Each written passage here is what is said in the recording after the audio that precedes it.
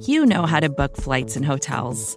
All you're missing is a tool to help you plan that unbelievable travel experience. That's why you need Viator. Book guided tours, excursions, and more in one place. There are over 300,000 travel experiences to choose from, so you can find something for everyone. And Viator offers free cancellation and 24/7 customer support for worry-free travel. Download the Viator app now and use code Viator10 for 10% off your first booking in the app. Find travel experiences for you. Do more with Viator. This episode is brought to you by State Farm. If you're a small business owner, you know that it isn't just your business, it's your life. And whatever your business might be, you want someone who understands. That's why you might want to check out State Farm's small business insurance. Why? Because State Farm agents are small business owners too, living and working in your community. That means they know what it takes to help you personalize your policies for your small business needs. Like a good neighbor, State Farm is there. Talk to your local agent today. Hi, I'm Kara Swisher, editor-at-large of Recode. You may know me as someone who could totally be a venture capitalist. Let's see, I have $20 billion in my wallet. Who's got a startup? But in my spare time, I'm just a reporter, and you're listening to Recode Decode, a podcast about power, change, and the people you need to know around the tech industry. We're part of the Vox Media Podcast Network. Today in the red chair is someone I've had in the red chair before, Ben Horowitz, the co-founder of Andreessen Horowitz, which is one of the most influential venture capital firms in Silicon Valley. He's also the author of several books, including the brand new book, What You Do Is Who You Are, How to Create Your Business Culture. It's one of many books he's written, and we're going to talk about that and more. Ben, welcome to Recode Decode. Thank you, Kara. Thank you for having me at your stunning headquarters in Silicon Valley. We're in the belly of the beast. We've talked a lot before, but I wanted to sort of people to get who you are just very quickly, and then we'll talk about the new book and how they differ from the old ones and stuff like that. So let's start with a very short bio of Ben Horowitz. Okay, well, I grew up in the People's Republic of Berkeley, and I went to school in New York at Columbia, and then became an engineer, then became a CEO, had a company that did really well, then really badly, then really well. That's where we met? Yep. And then we started the firm Andreessen Horowitz. Mark All right. and I, So talk about a little about the founding of Andreessen Horowitz, because things have changed a lot. You guys sort of started venture capital to try to change venture capital, and then it's changed a lot since then. SoftBank and others have come in. Yeah. And we can talk about that in a minute. Sure. But talk a little bit about how you guys thought about it and how it's changed over the years from your perspective, from what you guys were setting out to do. Yeah, so, when we started, we kind of caught it at the right time because it hadn't changed. Venture capital is very much like it was when you funded Tandem or some of the great old companies of yesteryear. And it was getting much, much easier to start a company and easier or you had a longer time as a founder to learn to be a CEO. So we kind of created a firm that would basically enable a founder to be a CEO rather than replace the founder with a CEO. And that was a big change. And we kind of organized the whole firm around that. In particular, we built this giant network so that as a founder, you would feel like a professional CEO with a big network of, people who knew every customer, people who knew everybody in the press, people who knew all the people to raise money from. And that kind of changed, I would say, venture capital, professionalized it a lot. And so you kind of saw the kind of firms that weren't really ready to be professional go away, and then firms that were very kind of strong, like Sequoia, step up and add a lot of those capabilities. So the idea was, as I recall, adding value to it, and also a lot of money, a lot more big bets. Yeah, so we also thought that the key with tech companies is like when something becomes a franchise, it's always a good idea to invest in it. So we weren't so focused on the stage. It was another kind of significant change. In terms of when you invested and how much. Right, yeah. We'd go seed, we'd go kind of A round, we would go growth. One of our first deals was in Skype, buying Skype out of eBay. And that was a deal. Yeah, everybody, we got a lot of criticism for it, but it turned out to be pretty good. Because then you turned around and sold it to Microsoft. Yeah, 18 months later. Yeah, which was great. But the concept was that I think at the time, either Mark or you said this isn't your dad's venture capital or something like that. Yeah, Mark probably said that. Mark did say that. Yeah, you wouldn't. Yeah. You're not that obnoxious. And so as it progressed over the years, though, SoftBank comes in or other big, different investment mentality. Different ideas, yeah. So what is changing that? And I do want to get your book, but I want to talk about where you think venture capital is, because that happened with enormous amounts of money. And I can't imagine that wasn't to your liking, what was going on there. Well, with SoftBank, they're kind of, we see them as more kind of a substitute for what the public markets used to be. So right. Unfortunately, due to just the way the regulation went, many fewer companies go public than ever have before. This is very complicated and dangerous. And so SoftBank kind of was an investment firm that was stepping in that void that used to be public.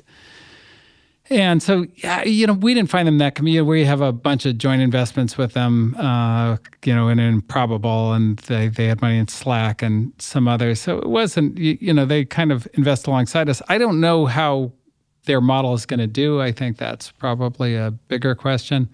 But generally, since we started, there's just a lot more money everywhere.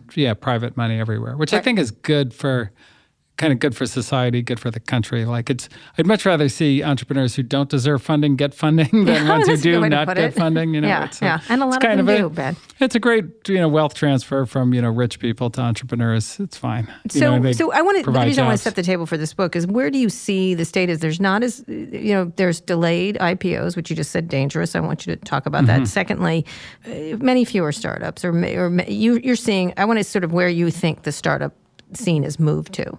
No, I think there's a tremendous amount of startups. I mean, just look at our volume and like what we see. So I think, I just think they're different. So when we started, the kind of big categories were cloud computing, social networking, and mobile computing. And I think, mobile computing and social networking are pretty gone as categories for venture capital. Right.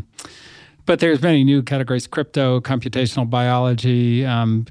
SaaS continues to grow and do well. There's a lot of new things on the infrastructure side. FinTech is explosive in terms of the number of new companies in it. So it just moved a lot. So what has that changed in the landscape of company formation? Well, I mean, I think that, and I'm not sure if I completely understand the question. I want to get an idea of what the landscape is for a startup now. It's just the shifting types of things you're investing in, or that... Yeah, it's a shifting types of things. But I think right now, it's still, if you can't raise money now, you have real issue. Because it's, on a historical basis, I think it's quite easy to raise money.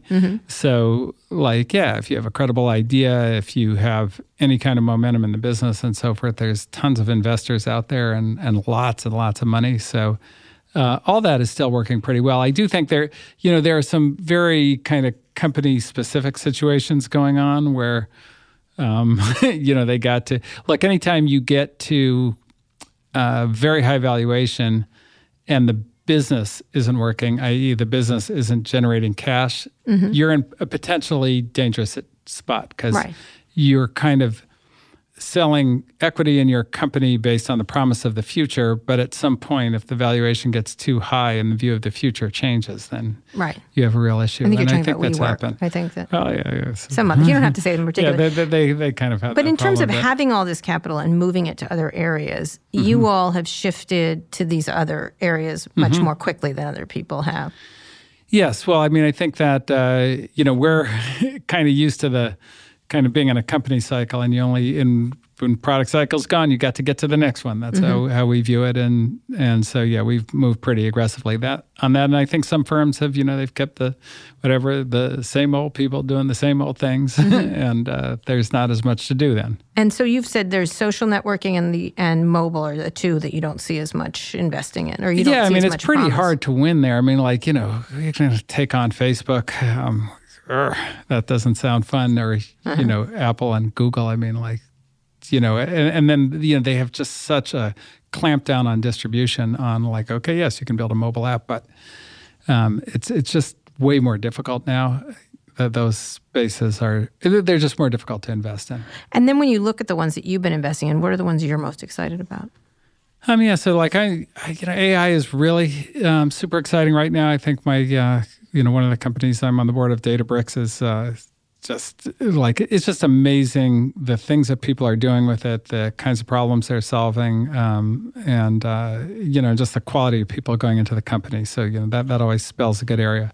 The crypto area is much newer, but it's still like super interesting entrepreneurs, a lot of great ideas and so forth, and all, brand new stuff, lots of place to innovate. On the bio side, I'm not as close to that at the firm, but people come in and they're like, oh, we've cured cancer. We're working on trials now. So that's it's actually in some ways a lot more fun for me than social networking was. So in the whole healthcare space. Oh, yeah. Yeah. And then in terms of climate change in that area, or energy or food. Yeah, so we don't do, or like as a firm, we don't invest in that area, mainly because, one, we don't have the expertise, and then two, it hasn't been like an area that, at least from an investing standpoint, we've said, oh, wow, that's where all the opportunity is. Mm-hmm. And what about financial tech? Definitely, we're in there, big fintech. Talk about that a little bit.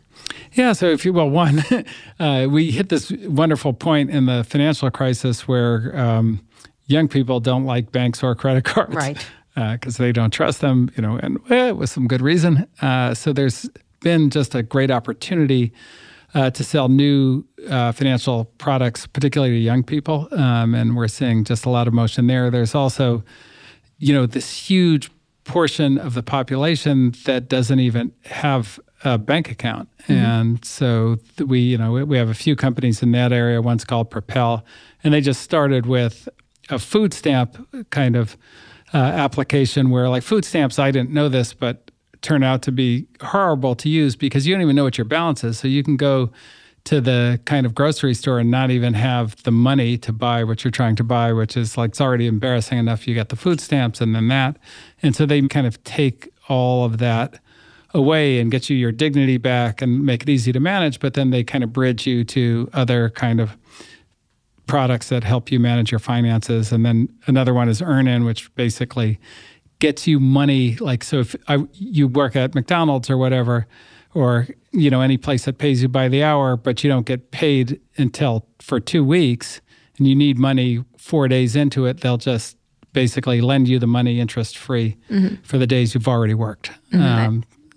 And what about self-driving and automation and robotics? Yeah, so we have a couple of things in the autonomous vehicle space. One is called Deep Maps AI, and another is called Applied Intuition, and they kind of basically help people build autonomous vehicles. We spend a lot of time looking at that. I mean, I think that one is an interesting one in that it's kind of the biggest market imaginable, and that it's, replaces drivers, which is, the kind of number one form of employment, I think, worldwide. So, there's a tremendous amount of money going in. There's no actual businesses on the other end that are up and running yet. So it's a fascinating, in that sense, from a venture capital standpoint. We don't know what it's going to be. So in general, you feel pretty good about the venture space right now in terms of its health and its ability to fund as many startups as there are. Oh, yeah. I mean, you see all like the tremendous amounts of money being raised. There's a million seed funds. There's growth money. You've got, SoftBank with humongous checks for anything. So how has your philosophy changed? Has it, or is it the same as when you started? It's the same. And I think the thing about venture capital is the best entrepreneurs will only raise money from the best firms or who they perceive to be the best firms. Right. So if you're in that category, things don't really change that much just because there's more money coming in, and that, it's a competition among people like us that actually ends up affecting us. If, somebody goes and raises a lot of money, but they don't have a reputation that makes them top tier, then they don't effectively compete with us. Right, exactly. Yeah. So what was the background of then writing the book in the idea of culture? Because one of the things that's been really important to you, you've talked about it for a long, long time, is that idea of culture. Your last book was a lot about that too. Yeah, but I didn't really, in the last book, I didn't really get into the depth of it. So to me, the culture is the most complicated thing in companies. It's sort of, so why do people leave at 5 and not 8? Why does that employee return the phone call that day or next week? do you care about the price of that deal or the partnership that you're trying to build? And these things, they're not in the mission statement. They're not in your OKRs or KPIs or, any of that kind of thing. And so, how do you get people to behave the way you want them to behave when you're not there? It's really hard. And it gets much more complex as you scale. So, easier at 20 people than it is at 10,000 for sure. And, there's just, in watching particularly the fast scaling, or as Reid Hoffman would say, the blitz scaling companies, they lose that kind of cultural continuity, or it gets away from them. They'll have something in the culture and then it'll become some monster that they didn't intend. And nobody, I felt like no CEOs I spoke to really had the tools or the framework for dealing with it. And it is kind of you need the gestalt of it. You can't just start with here are the 3 things you need to do to make your culture work. None of that works. So you have to kind of get into, okay, how does the whole system operate? And that was the idea behind the book. And the idea of culture has been a big one in Silicon Valley, the idea that they all think they have cultures. Oh, yeah. Everybody thinks they've got it. And I can't tell you how many times people have been like, oh, my culture is really good here. I'm like, what is it exactly? Yeah, what is it? What are they doing? Right. How does it work? Right. They think they have culture. Yeah, no, everybody thinks they have it. That's a good observation. And I think, look, in their defense, they've done things to put it in place. Well, I feel kombucha is not culture, but go ahead. Yeah, no, exactly. Kombucha, dogs, yoga, all that. Those are perks. Something. Yeah. It's something. Yeah. But why is that the sense? Because many other companies... I actually feel like that's a weird push. I always tell people who go, we have, yoga and vegetarian food and kombucha. I'm like, well, you're just anti-diversity. I mean, you're not that's not a culture. That's just a bunch of perks that guarantee you employees from one kind of background. That's all that is. Right. But why has that held, the idea that culture is so important in Silicon Valley? Because other companies over decades have had it, but don't talk about it so incessantly. Well, one, I think Intel was a real breakthrough. And Intel sort of set the culture for Silicon Valley for many years. And it was a breakthrough in business culture. The way you did business was very, very different in Silicon Valley, starting with them. And, you have to credit Bob Noyce for kind of coming up with the whole thing. But at that time, you had these East Coast companies and they had parking spaces set aside for the executives, super hierarchical, to the point where the culture was so hierarchical that if somebody had an idea who was, an individual contributor in the organization, even if they were the smartest person in the whole company, it just would never carry any weight. And so it was done that way in sort of a military manner, correct? I mean, that's... Yeah, it was a little bit, command and control is what we call it. And, he said, look, we're building these breakthrough... The people designing an integrated circuit, these are some of the smartest people in the world. And I don't care if they're not an executive, we need to listen to them. And so he redesigned the entire culture around that. And that became the culture of Silicon Valley. Of course, Silicon Valley forgot why those things were in place over the years. So a really great example is, they had this casual dress policy, and the reason for it was to kind of basically promote a meritocracy. So that if I wasn't wearing a $2,000 suit, then I wouldn't intimidate you, not, it wouldn't be clear that my idea won. And so that's kind of where it came from. I think it's kind of morphed into just whatever, wear your pajamas at work and so forth. And I think the bad side effect of not remembering where that came from is that now you've got this casual dress, so people feel okay, maybe I'm it's like being at home. Mm-hmm. And maybe I can drink a beer, and maybe I can, harass somebody or something like that. And then so losing the why of the culture is very dangerous, of course. Mm-hmm. Mm-hmm. And so Intel set the tone of that. And then where did it go next?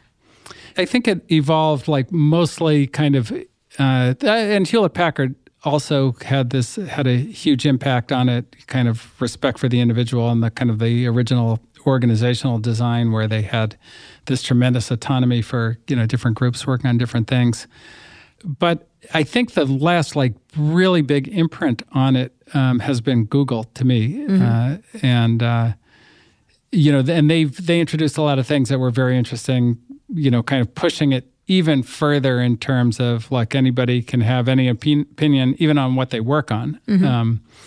Work on what you like. Although there was some of that in Intel, but not nearly to the degree that Google took it.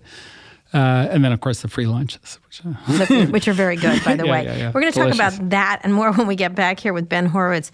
His book is called What You Do Is Who You Are, How to Create Your Business Culture. He's a very well-known venture capitalist, and Andreessen Horowitz. When we get back, we're going to talk about what Google culture is and what it's done for the Valley and more when we get back. This episode is brought to you by State Farm. You've heard it before. Like a good neighbor, State Farm is there. But it's more than just a tagline, because State Farm agents are small business owners themselves who live and work in your community.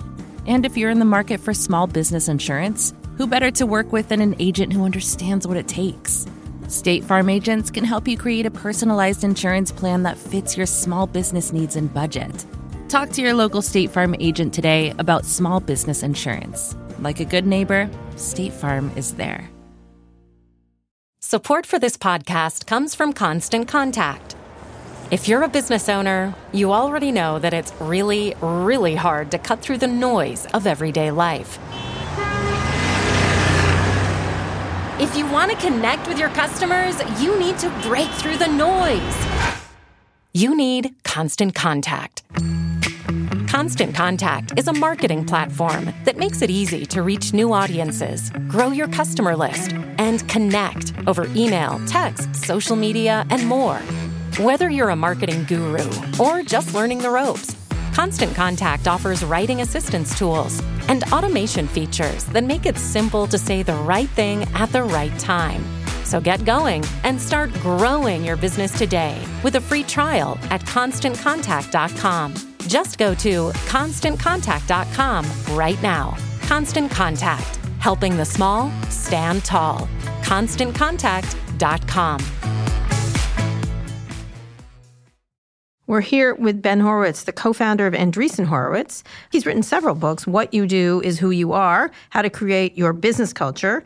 So talk a little bit about Google, and then I want to talk about sort of the things you talk about in the book, how you create a culture. And how because, again, as we talk about, everyone seems to want one or think that it's critical. Right, I always think the product is critical, but that's just me. But the product is definitely more important. To me. But Google sort of sent it into the stratosphere, this idea of culture. The bikes, the lunches, the weird tents that they worked in, purposely and some of those, weird. I would say purposely weird. And some of those things I would say aren't so much culture as, they wanted to create a university-like environment. And a college campus with money. So it would keep kind of sprouting ideas. And so they were very focused on what I call a culture of innovation. And so they did a lot of things around that. I think, it's like some of them worked and some of them didn't, obviously. Right. And then they had the greatest product in the history of the world from a cash generation standpoint. So that whatever was good or bad, whatever they wanted to do, got covered a bit. So they did a lot of experimenting on kind of management styles and so forth. But when you talk about culture, I think it's important to get back to something that from the way of the warrior, the Bushido, the kind of samurai code, which is a culture is not a set of beliefs, it's a set of actions. And I think that one of the big mistake, kind of getting back to, okay, well, why do companies think they have culture and not? I think a lot of companies have values and beliefs, but getting the whole company to act in a way consistent with those values and beliefs is a much, much harder thing to do. And that's where I think there's just a gap in terms of what people want to do and then what they know how to do. And that's generally where, although look, a lot of people do a lot of great things with their culture, and nobody's culture is perfect. So I don't want to set the bar so high that you can't achieve it. Nobody has 100% cultural coherency. So let's talk about let's talk about some of the ones that are coherent and then the problems you have when they're not coherent. Well, I'll give an example of one that was very coherent but had an issue, which was Uber. So Travis actually did quite a great job of defining the culture and then getting very high degree of compliance with the culture in terms of, and the big things that probably competitiveness was the biggest thing, right? Everybody knew Uber was going to compete like nobody's business and hashtag winning and all that thing, and he was going to go for it. The challenge he had, though, which is with any culture, if you're going to have a super strong emphasis on something like we're going to win at all costs, then you have to go, okay, well, is that really true, or is there a cost at which we're not going to win? And like, what are your Apparently ethics? not there. Yeah. What are your ethics, and are they explicit? And I think, like, in his mind, I'm sure there was a line, but he didn't. Whatever that was, he didn't say it, and he didn't say it clearly to the company. And so when it got down to the individual level, and people were making their own decisions, and he wasn't there, that's when you get like an HR person. Winning was the only thing. Yeah, I mean, if you just think about an HR person getting a sexual harassment complaint in writing from a new employee, her first day in the job, with like the text snapshotted where she got harassed, and going, okay, no, like, we're not going to do anything about that. We're not going to investigate it because he's a high-performing manager. Okay, first of all, that's like clearly illegal. And then, like, why would, there's no way Travis wanted him to do that. But if winning is the emphasis and it's that strong in the culture, and you don't have a line, then that's when you start to get into trouble. And it's not actually that hard a mistake to make. I've seen that it's been made at many companies before. I think Enron is another great example of where they let that run away. It started off with a good quality. Yeah. They have very competitiveness, but then had no guardrails around it. They didn't have a guardrail. And this is, and the counterexample of that in the book is, in the Haitian Revolution, Toussaint Louverture, he's fighting a slave revolt. He's got a slave army, and one of the ways you incent the slave army, or any army, the British army, the French army, or the Spanish army, who are also fighting in the colony at the time, is you let them pillage, right? Like, you win, you get the bounty, you get the booty, you get the whole thing. And he said, look, he made a rule because of what he was trying to do culturally. He said, look, when we win, we're not going to pillage. And which took everybody's surprise. And he said, because we're fighting for liberty. And if liberty is the goal, then you can't get liberty by taking people's liberty. And that cultural tenet ended up having a lot of dividends that ended up being worth much more than what the soldiers would have collected in terms of an incentive, including the white women in Haiti supported Toussaint against the European forces, which you would never, ever guess would happen. But he was the only one not raping and pillaging them. So there you go. And that support actually enabled a lot of other follow-on victories. Right. And so what you're talking about is having a quality, whatever your cultural quality is, and then tweaking it around the edges, correct? Yeah, well, there's always a dark side. Right. To everybody, has got a value. I'll give you another kind of dark side. So my friend Stuart Butterfield, who's very good on culture. Yeah. Had, Slack. Yeah, Flickr Slack. Before that. Flickr, yes, exactly. He had a cultural value, empathy. So not that far into Slack, somebody gets a bad review from their manager and they go, you're in violation of the culture. You're not being very empathetic. Now, that's not what Stuart meant, of course, but you have to be careful about how you define things. Are they clear enough? Are they specific enough? And do they account for the kind of counterexample? And in the Samurai Code, for example, politeness is a huge, huge thing, and the meaning is very deep. It's the best way to show love and respect for somebody. So it has great power behind it. But it says, look, politeness without honesty is empty. Like, it's nothing. And so you haven't gotten anywhere if you're just lying and making somebody feel good. That's right. Not what it is. It's this other thing. And so you kind of have to get much deeper, even in the definitional phase, on some of these things to make them work. And when you think about that idea, so in the case of Uber, it's competitiveness. In the case of Slack, it's empathy, or one of the larger tenets that they have of culture. Well, not anymore. Yeah. They've had to move away from that a bit. Yeah. So how do you pick which one is yours? And how talk about picking. The strategy, the company, and the culture really need to kind of go together. So a great example of this is Amazon is super cheap culturally. Like they're all about being cheap. I was there. The door. The door, all that stuff, right? Yeah. There weren't that makes many sense. doors, just so you know. Yeah. But it was just a door to let you know not to waste any money. And the thing about that is it made total sense because they want to be the price leader on everything. Right. That's part of the business strategy. Apple, like there's no way that would make sense for them as a cultural value because, they built a $5 billion campus and they've got how much the doorknobs cost, but they're a lot. And they're nice doorknobs. Beautiful, gorgeous, the best. But that makes sense for Apple because Apple's about high design. And, so Apple's values support, or Apple's culture needs to support that.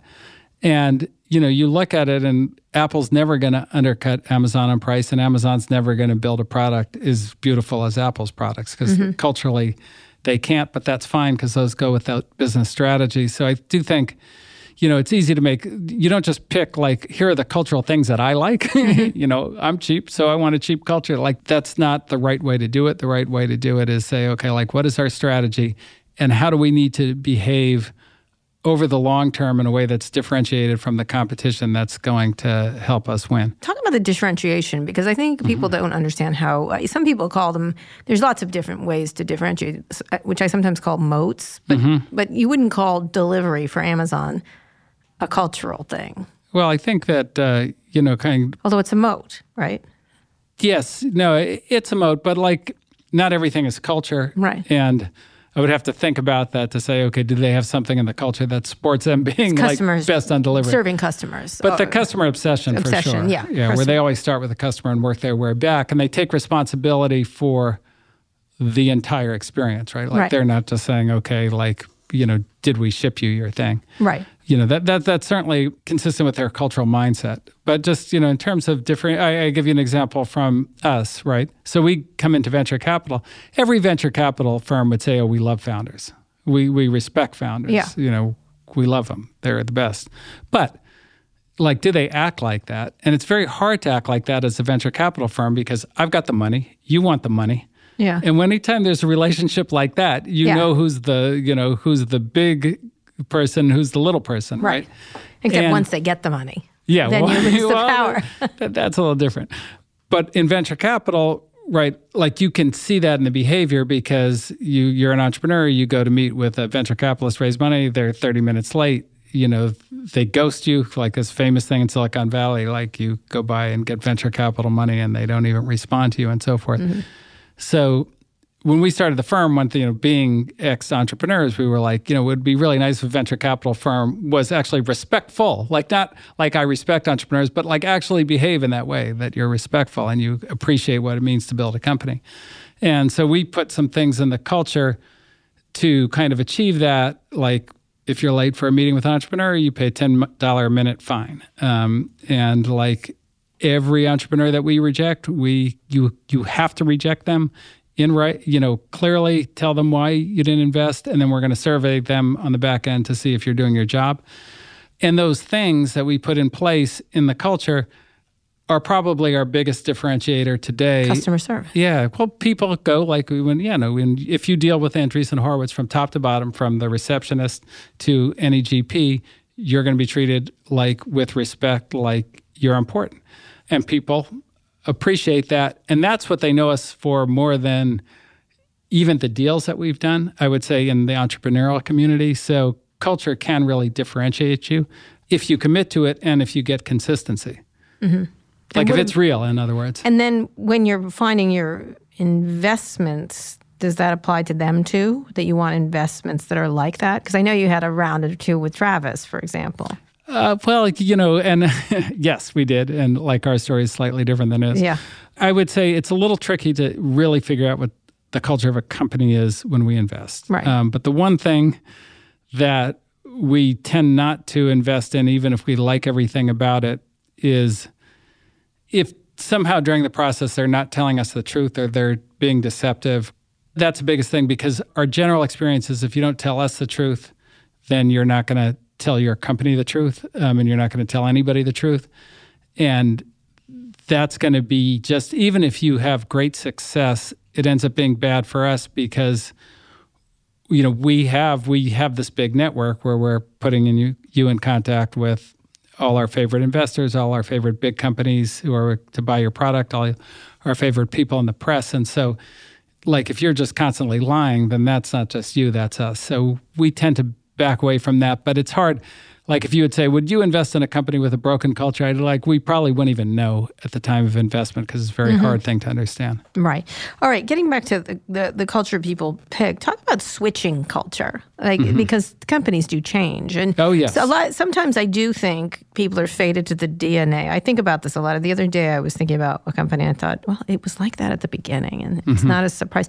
Talk about that's sort of an old trope of the DNA at the beginning is the DNA throughout.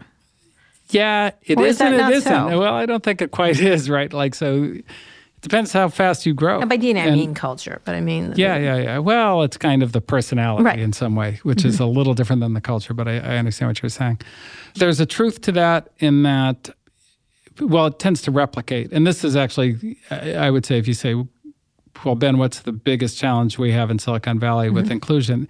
It's basically that. It's the DNA replicating, right? Like, so whoever you start with, that's who you're going to end up with kind of in all kinds of ways, from a kind of personality, culture, gender, race, like everything kind of follows those early employees. But one of the things that happens is if you grow really fast, you end up bringing in people from other cultures in leadership positions. And that changes the culture. Absolutely. You know, either they change you or you change them, one of the two. And generally, it's the former. And so now they do evolve. But more importantly, I think companies do need to evolve their cultures as they grow. And when they don't, like, it can cause them like real trouble. Actually, a positive example is at Facebook, the move fast and break things was a really, I think, important cultural marker for them in beating MySpace, in that they were like, okay, we're going to just outfeature these guys and build a better product. And that's what won them the market. They knew, I think, about the time they were building the platform, that had a real downside to it. And so they pulled that out of the culture. And I think that was smart because, you know, the culture you start with isn't necessarily the culture that you need going forward. The company changes, the landscape changes, the strategy changes, and your behavior to support what you're trying to do needs to change as well. Well, talk about that. That's an interesting thing because I always found the word break really interesting. It wasn't change. Yeah, well, break was important. Break. But it was important because that was, and I talk about this in the book, that was the shocking rule. You need, in order for people to really adopt something, it's got to cause them to ask, why the hell do we have that way? Like, why did he say break things? Yeah. Right? You have to, if you don't stop yourself and ask yourself that, then it doesn't get burned into the culture. It doesn't get burned into your behavior. And the reason for saying it is, look, even if you break something, I still want you to go fast. Like, that's how badly we need to go fast and not make excuses and not get caught up in basically the kinds of things that will, you know, slow us down. Like, we're not, there are no excuses on this. We're going fast. And that was kind of the statement. And I think at the time it made sense. Now, once you have a big code base and you've got people building on it and using things and so forth, and then there were other implications that had nothing to do with software later on that people criticize them for. But like at the time, it made sense. It wasn't like a forever value. In that case, I've come to the conclusion that they had no idea it was going. They had no idea where it was going. They're constantly surprised by the shifting. And how could they know? I mean, well, I'll give you a different example. We're going to argue about that. Yeah. I would argue. Well, just like even on like the election stuff. I mean, I remember when Barack Obama got elected, and everybody wrote on Facebook. He used social networking. Look, Facebook got him elected, and they're like, "This is great. Bravo, Mark Zuckerberg, you got Barack Obama elected." And then, you know, the next thing you know, Donald Trump's elected. And they're like, what the fuck? Like, Donald Trump got elected because of Facebook. Like, but I think Facebook is too powerful. It must be shut down. I think it was more the continued hate stuff that escalated. Yeah, no, there were a lot of things that escalated. Yeah, things escalated, and the ability to manipulate. But this is not what we're talking about here. Yes, we can talk about that later. But there is a cultural question of that's a culture that has had to shift. Yes. You know, especially around its founder and around its, you know, being a sort of autocracy really there of one person and becoming a more involved group of people where there's lots of different voices. Yeah, so there's cultures. You know, when it was all about like, what is the product that we need to build and how do we build it? You know, having everything start with Mark made tremendous sense because he was so great at that. And such an amazing expert. But you're right, like Facebook became so like they're the ultimate victim of their own success, and that they became a very important thing to everybody. And so once you get to that, there are other super relevant perspectives other than like what's going to be the winning product that grows the fastest, et cetera. Like which were like a very simple set of goals. Yeah, and it just became more important than people We're thought. talking to Ben Horowitz. He has a new book out called What You Do Is Who You Are, How to Create Your Business Culture. When we get back, we're going to talk a little bit about how you deal with different cultures within a culture, which is sort of happening right now in Silicon Valley. There's all kinds of fractures happening. And they have a lot to do with culture when we get back. Eurovision is here. This year's contest gets underway this week in Malmö, Sweden. But this year's contest comes with a dose of controversy. I'll give you one guess as to what people are mad about. Yes, correct. It's that.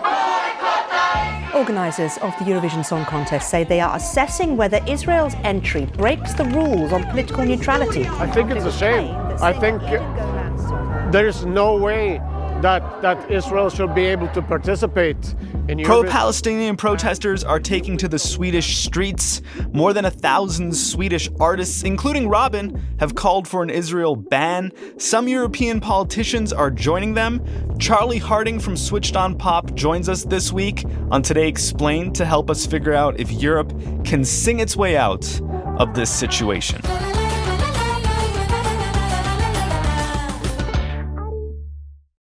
We're here with Ben Horowitz. Obviously, he's the co-founder of Andreessen Horowitz, which is one of the most influential venture firms in Silicon Valley. He's also the author of several books, including his brand new book, What You Do Is Who You Are and How to Create Your Business Culture. When we're talking about things fracturing and things changing, what's the difference of being a startup culture versus what companies are, the bigger companies? Because I think they all think of themselves as startups still, and they don't realize that has to change, or they long for the days when things were simpler. Are you the pirate or are you the Navy? Oh, yeah, the right? pirate thing. And it is, it does change. It does change. What's with the pirate? Well, Steve Jobs. Yeah, I know, but there was someone the other day on. from a giant company and like, we're pirates. I'm like, you're not pirates. No, if you're a giant company, well, that's when you get into trouble. Then you're a pirate and you're a big company. So Steve Jobs had that. Those who don't know, Steve Jobs, they used to fly a pirate flag over Apple, even if it was gigantic. And it's really untoward when you're a billionaire to be a pirate. But okay, all right. But talk about that, like shifting. That is an interesting image. Look, it's a little bit of the syndrome of the dog catching the bus, right? Like, so you build a company, there's very little chance that you're going to succeed. You're doing everything you can, you're fighting for your life, and you have a culture that is very narrowly focused, right? Like, we've got to move this product to these customers, and we're going to like figure out how to do it, and we're going to have a small set of elements that gets us there.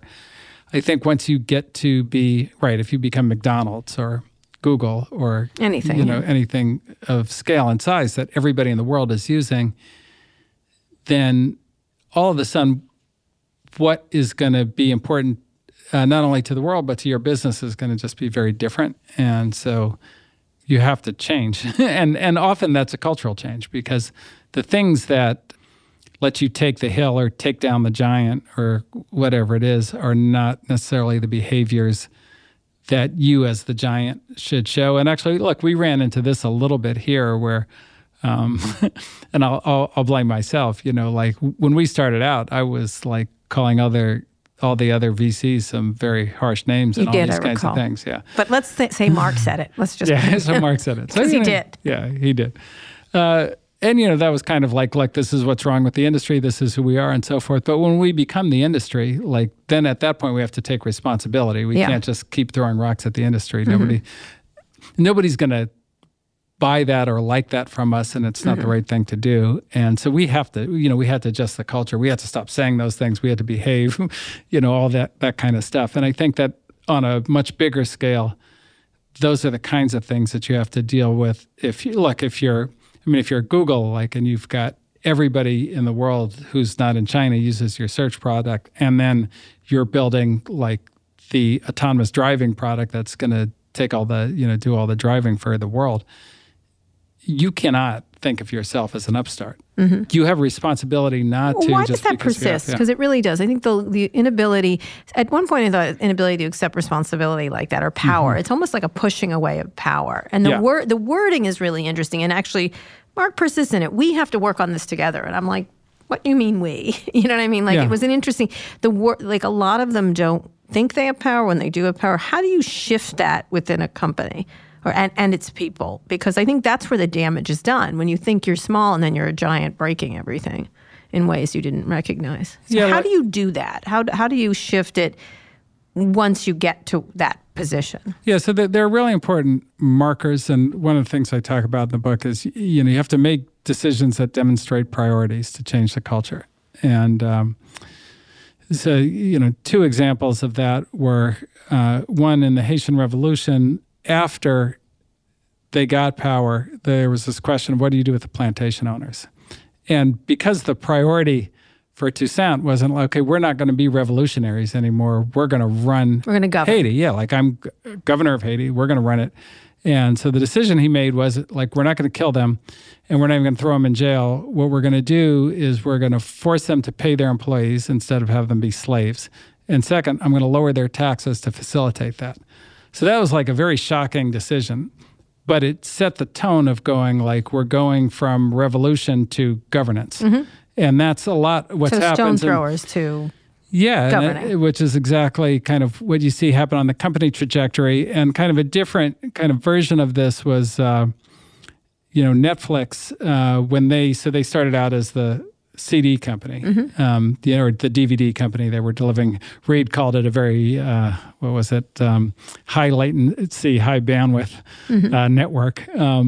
But he wanted to go to streaming, and to make it to streaming, he was always worried that a pure streaming company would just come and take him out.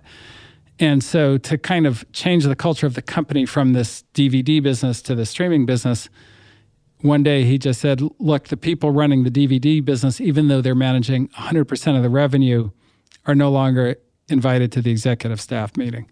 And so everybody, that's a shocking landmark decision for the company, but it made it really clear what they needed to do. And so I think that if you're changing the culture from the pirates to the Navy, you need to make decisions that demonstrate that priority. Or nobody's going to follow it. It's just words. Like you can't say, this is the mistake people make on culture. They say, this is our culture. This is how I dress, here's the values on the wall. None of that actually does much. Or we're going to put in your performance review. That doesn't even do anything. It's once a year. Nobody, whatever. Nobody does it seriously. But the decisions you make, the object lessons, the shocking rules, these kinds of things, that's what moves culture. And so you have to be committed to moving the culture. You can't just, give the talk. What about where it didn't work? Where's a company where it didn't work? Where they didn't where they didn't change the culture? Yeah.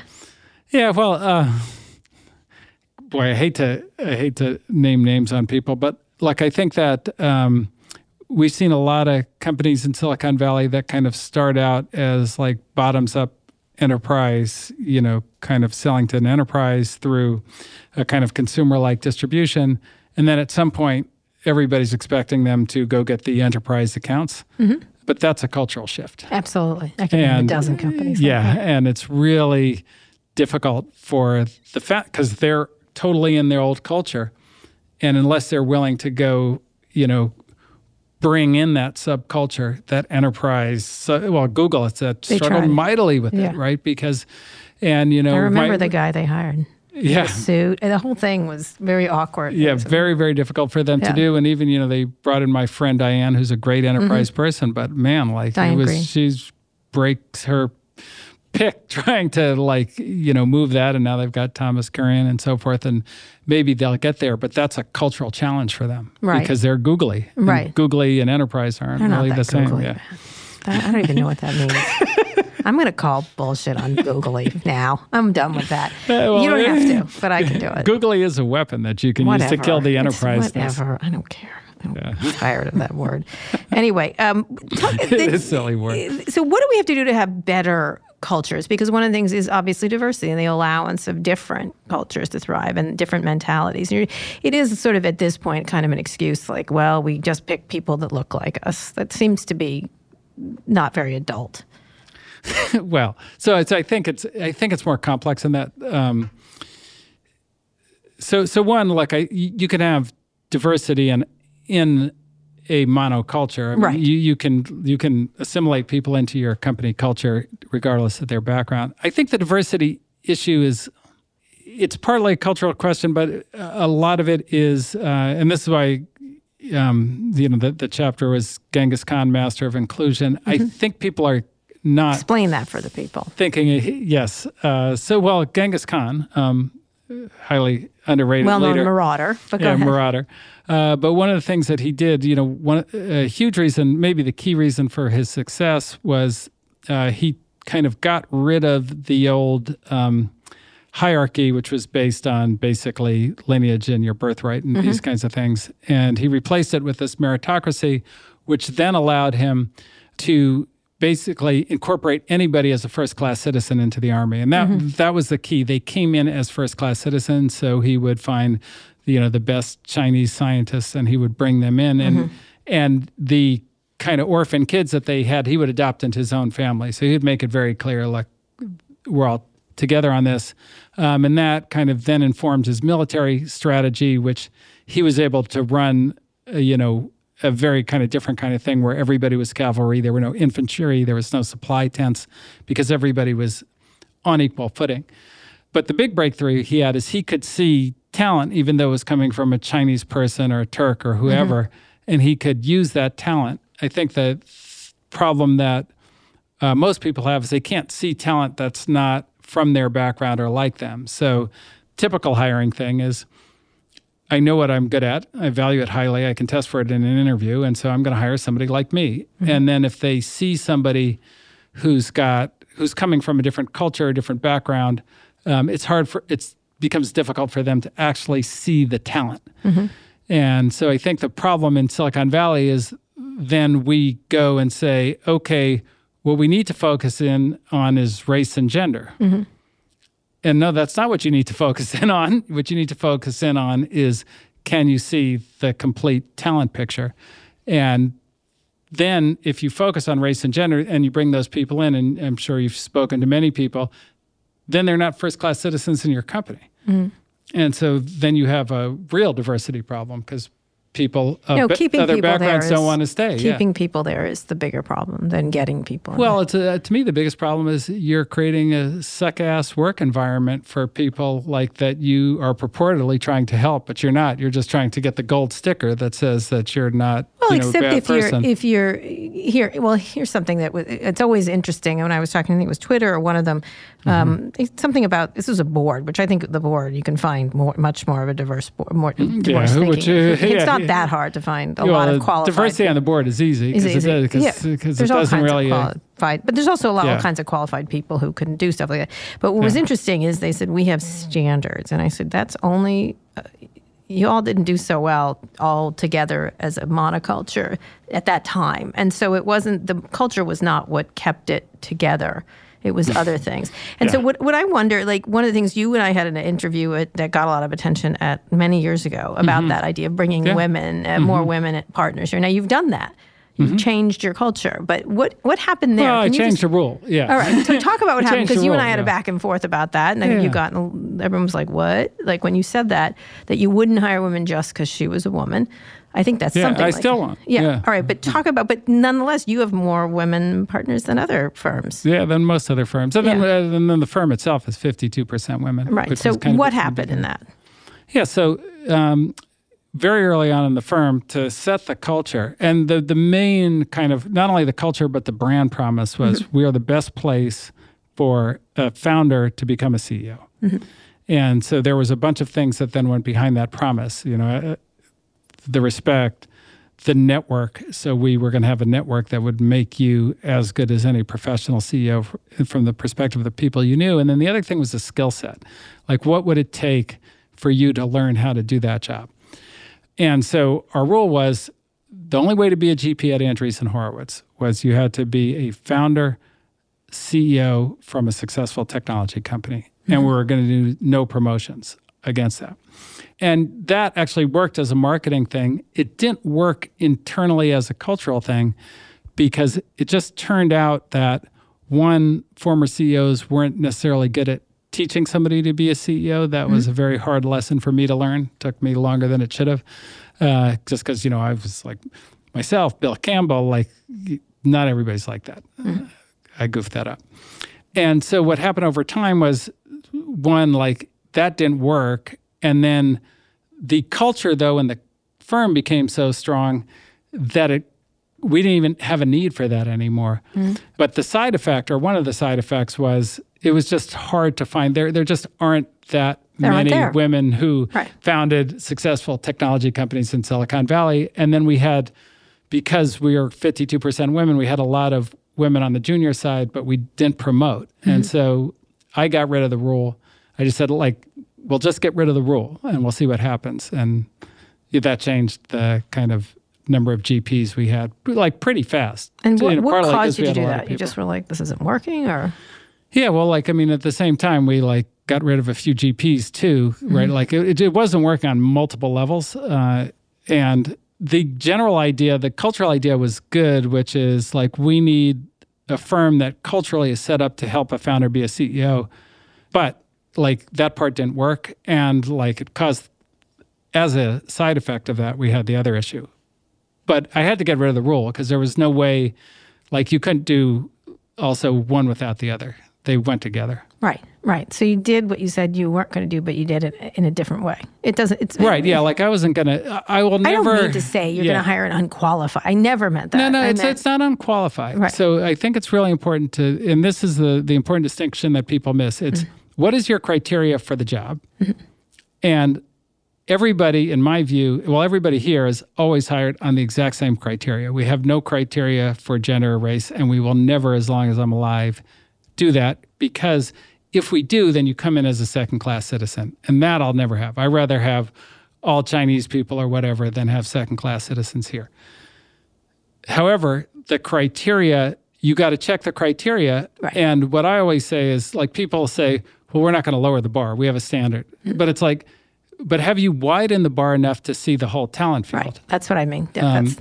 And that's not lowering it. It's widening. Look, I'll give you the example. I think I may have given you this example before, but it's such a good example. I'll give it to you. Like when we started, every department was kind of all like, Frank Chen had all Asians working for him, and Margaret had all women working for her, and like Scott Cooper had all investment bankers, and like it's just all little Scots. All little Scots. Like that's how it always goes. And so, when we started looking at it, the first person I talked to was Margaret. I said, Margaret, like, what is your criteria where men always fail this interview? And she was like, helpfulness.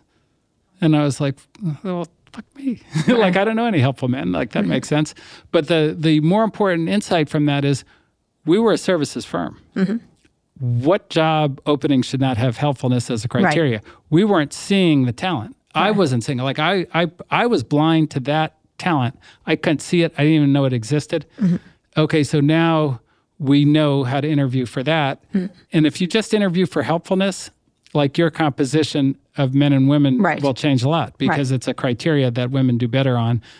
That just happens to be the thing. That may sound sexist, but like that's that's what we've observed. But that's what I mean by widening the bar. So last question. If you had to give 2 things that people must do for their culture and 2 things to avoid, can you do that? 2 things that you must do would be, 1, you must have people bump into it daily. Like if they're not, and this was the brilliance of move fast and break things, that issues, but like you couldn't avoid it at Facebook. There's a big sign on the wall, but that wasn't it. It was just like such a weird concept. Like, and it was a real big sign. Yeah. Giant. Yeah. But it's got to be something like that. It can't be like, at your 12-month performance review, we'll like see how you're a cultural fit. Like that doesn't do anything. I would say daily reminder. I think daily reminder. The second thing is, and we do this here, is before a new employee comes on board, before they sign their offer letter, you should make them read and agree to your cultural document, whatever that is, because you want people to be signed up to the culture coming in and know that, like, no, day one, I'm walking into this, and either if I don't like it, I shouldn't even take this job. And I think that's really critical. Like the things that I wouldn't do are, one, I wouldn't have an offsite and have everybody get together and put all their ideas for the culture on the wall and then like take all 47 stupid ideas. Because look, it's a strategic, important, like it's got to be a vision that aligns with the strategy, and it has to be small enough so that you can implement it. And you can expand it over time, but like the worst culture in the world is the hypocrisy, right? Yeah. Like we have these values, we don't do them. Right. Like nobody wants to work in a place like that. And so don't do that. And then I would say the worst thing in any company culture is if you get rewarded for not caring. So you've got one employee who's working really hard, doing their work, coming up with great ideas for the company, and they can't get a decision made, like they can't get anything done because they're stuck because your managers are off busy doing something else. Then they get punished for caring, and then the person who is playing video games all day, like they get rewarded for not caring. And that's the worst thing in a culture. 100%. And that's when companies go bad, like really bad. Yeah. Like we see companies get, they get so powerful that like they've got to change, but they're still high quality companies. There are companies in Silicon Valley that have gone completely bad where it's just miserable to be around them. Yep. I know what you mean. Ben, this is really great. Thank you so much for coming on the show. Yes. Ben's book is called What You Do Is Who You Are, How to Create Your Business Culture. Ben Horowitz, who is a very well-known venture capitalist in his spare time when he's not writing books. What's your next book about? That's it. That's it? Really? You always say that. No, How many books have you written? Just two. This is just the second There's one more in you. I don't know. Fuck you. Maybe a blog post. Yeah. Anyway, I really appreciate you coming on the show, and I'd love to have you back. Yeah. You can follow me on Twitter at Kara Swisher. My executive producer is Erica Anderson at Erica America. My producer, Eric Johnson, is at HeyHeyESJ. Ben, where can people find you and the book online? Well, it is online at Amazon.com, All right. Barnes & Noble, wherever fine books are sold. And you? And they can find me at a16z.com. All right. If you like this episode, we really appreciate it if you shared it with a friend, and make sure to check out our other podcast, Reset. Just search for it in your podcasting app of choice or tap the link in the show notes. Thanks also to our editor, Joel Robbie. The special thanks to Andreessen Horowitz for letting us use their podcast studio for this taping. You can find the A16Z podcast pretty much everywhere, right, Ben? Yes. Are you the host? Everywhere. Sonal's host. That's right. Yeah. Exactly. Anyway, it's a very good podcast, actually. Yeah, she's great. It's what's really good about it? Some of the venture capital podcasts are like, aren't you smart? Those ones. It's a very good podcast. I recommend you know what I'm saying. Yeah. Anyway, no, she would never do that. Yeah. No. Thank you for listening to this episode of Recode Decode. I'll be back here on Friday. Tune in then.